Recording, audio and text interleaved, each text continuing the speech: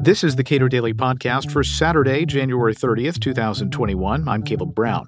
In a whirlwind week for some particular stocks, the controversies seem endless.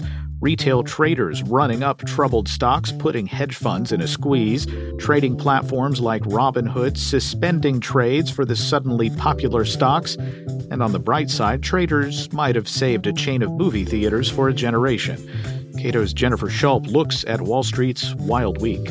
The latest twist in the saga of GameStop and AMC and other stocks on which a lot of big investors are short is that Robinhood and a number of other platforms that purport to provide the people with opportunities to make trades and make some money shut it down or shut down at least trades on a few of these stocks.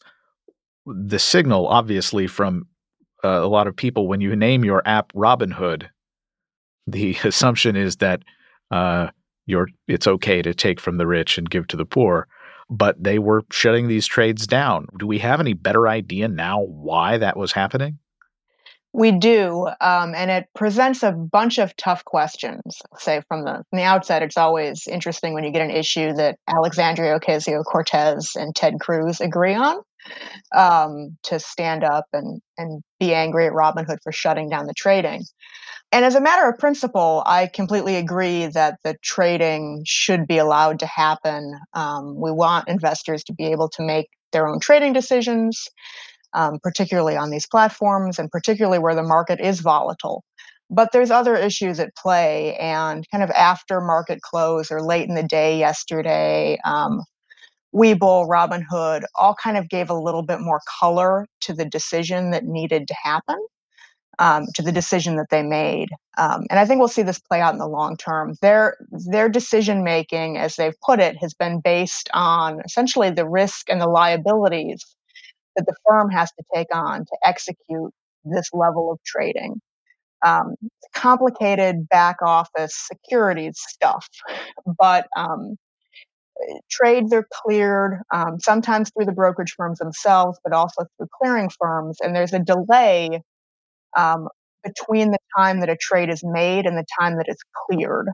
And the brokerage firm itself is responsible for essentially putting up that type of collateral while the trade is pending. And given the rising price of all of these stocks, but particularly GameStop, this might have been more money than some of these brokerage firms were able to handle and able to give to their clearinghouses to stay solvent and carry the risk of this trading. I think we'll see as this plays out whether or not the decisions that they made were actually legally required to be made at the time, because they were running out of runway in order to keep operating their operations for other people to trade as well. So assuming this was not malice, that is, we would like you to stop making money because we got some high-level phone call from hedge fund guys saying, please, they're killing us. You have to make this stop.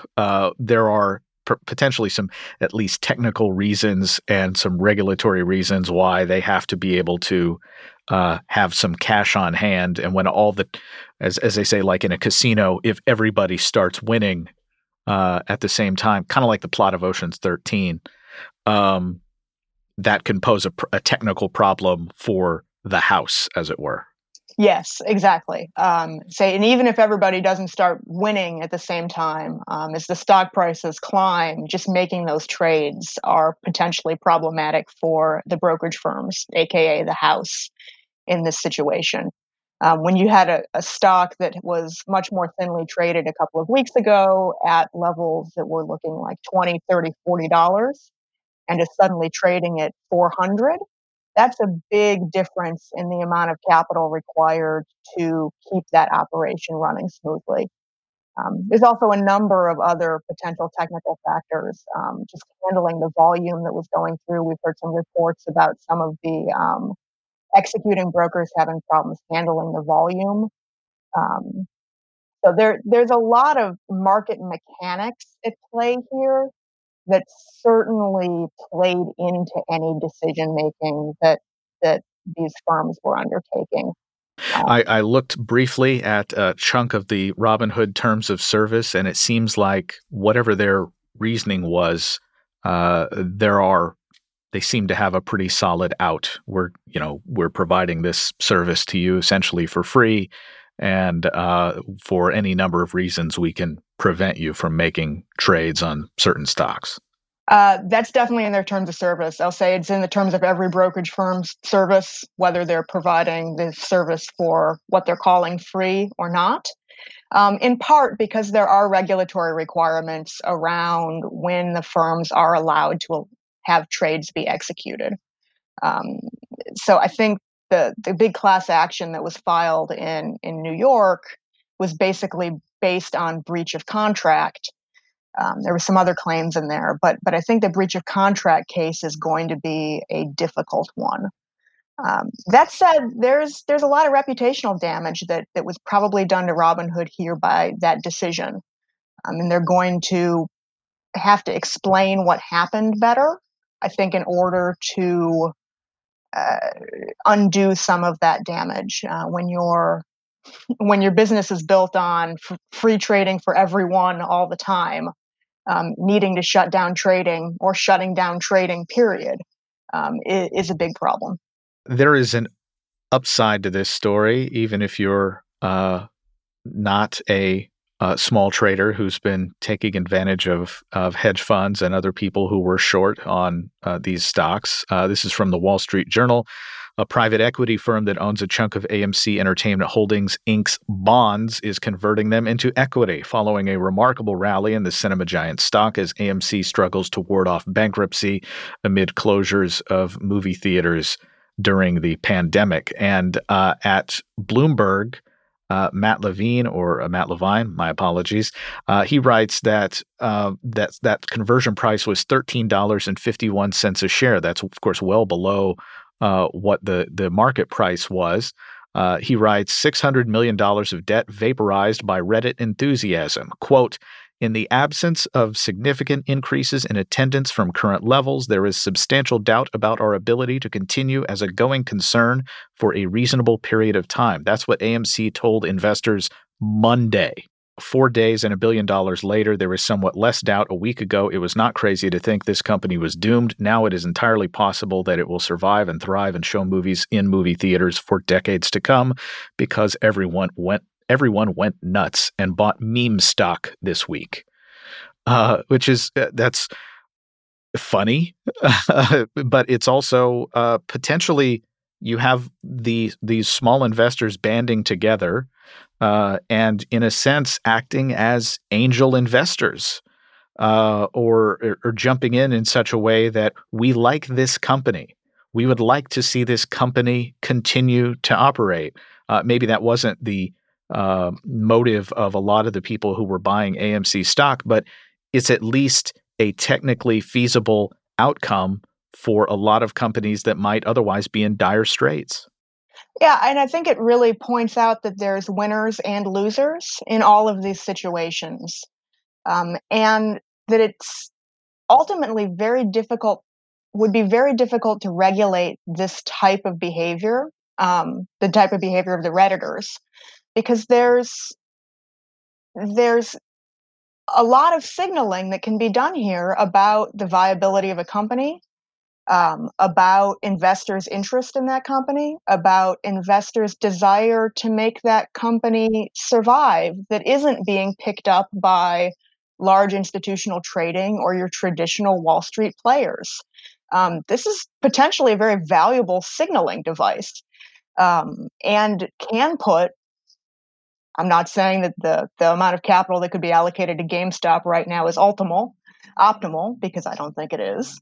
But they can put capital to use in a socially optimal way. I think drawing lines based on this particular situation is going to be dangerous and wrong, exactly for that reason.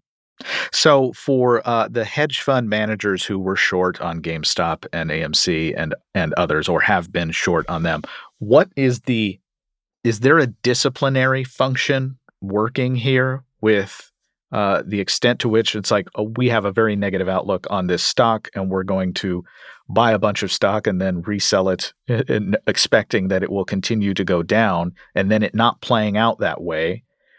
To me, shorting is just this inherently risky thing where you are, at least technically speaking, opening up yourself to potential losses that exceed your entire net worth.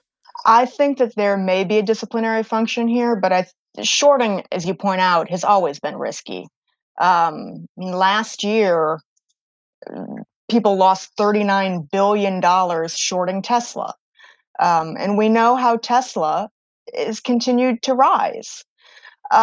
So the idea that this is going to stop short sellers, I think is misplaced.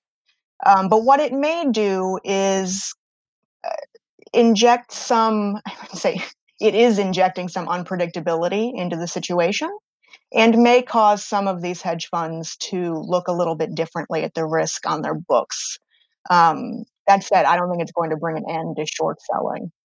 Short selling can be very profitable, and it can be very unprofitable. That's always been the case. That continues to be the case. The potential losers here, aside from hedge funds, are the people who jump into these kind of things late. They miss out on a lot of the gains. They miss out on extracting dollar for dollar from hedge funds. And so these are potentially small investors who are what are called bag holders. These guys are left holding the bag after the rally ends. What is the proper takeaway for regulatory agencies who would probably like to jump in and say, no, you got to be protected from these kinds of trades. We got to protect you from this casino environment? Yeah, I think the proper response there is that protection comes through education. There can be any number of people or institutions left holding the bags in any of these situations. Stock market run-ups, stock market bubbles are a function of the markets essentially since the beginning of time. And retail small investors have been in the same situation as long as they've been playing the markets. Again, it's very dangerous to draw lines telling people this is a good idea for you to invest in versus this is not a good idea for you to invest in. And I don't think the regulator has a proper role there. But where a regulator can act and where these trading platforms can act is in helping people to understand what the risks are. Robinhood, I believe, recently announced that they were going to create an educational platform for novice investors. I mean, remains to be seen whether that will be great educational value or not. But helping people to understand that getting in late in a rally is more likely to lose you money than gain you money is important. But restricting their ability to try to make money in those circumstances is the wrong choice. Jennifer Schulp directs financial regulation studies at the Cato Institute. Subscribe to the Cato Daily Podcast anywhere you please and follow us on Twitter @Cato Podcast.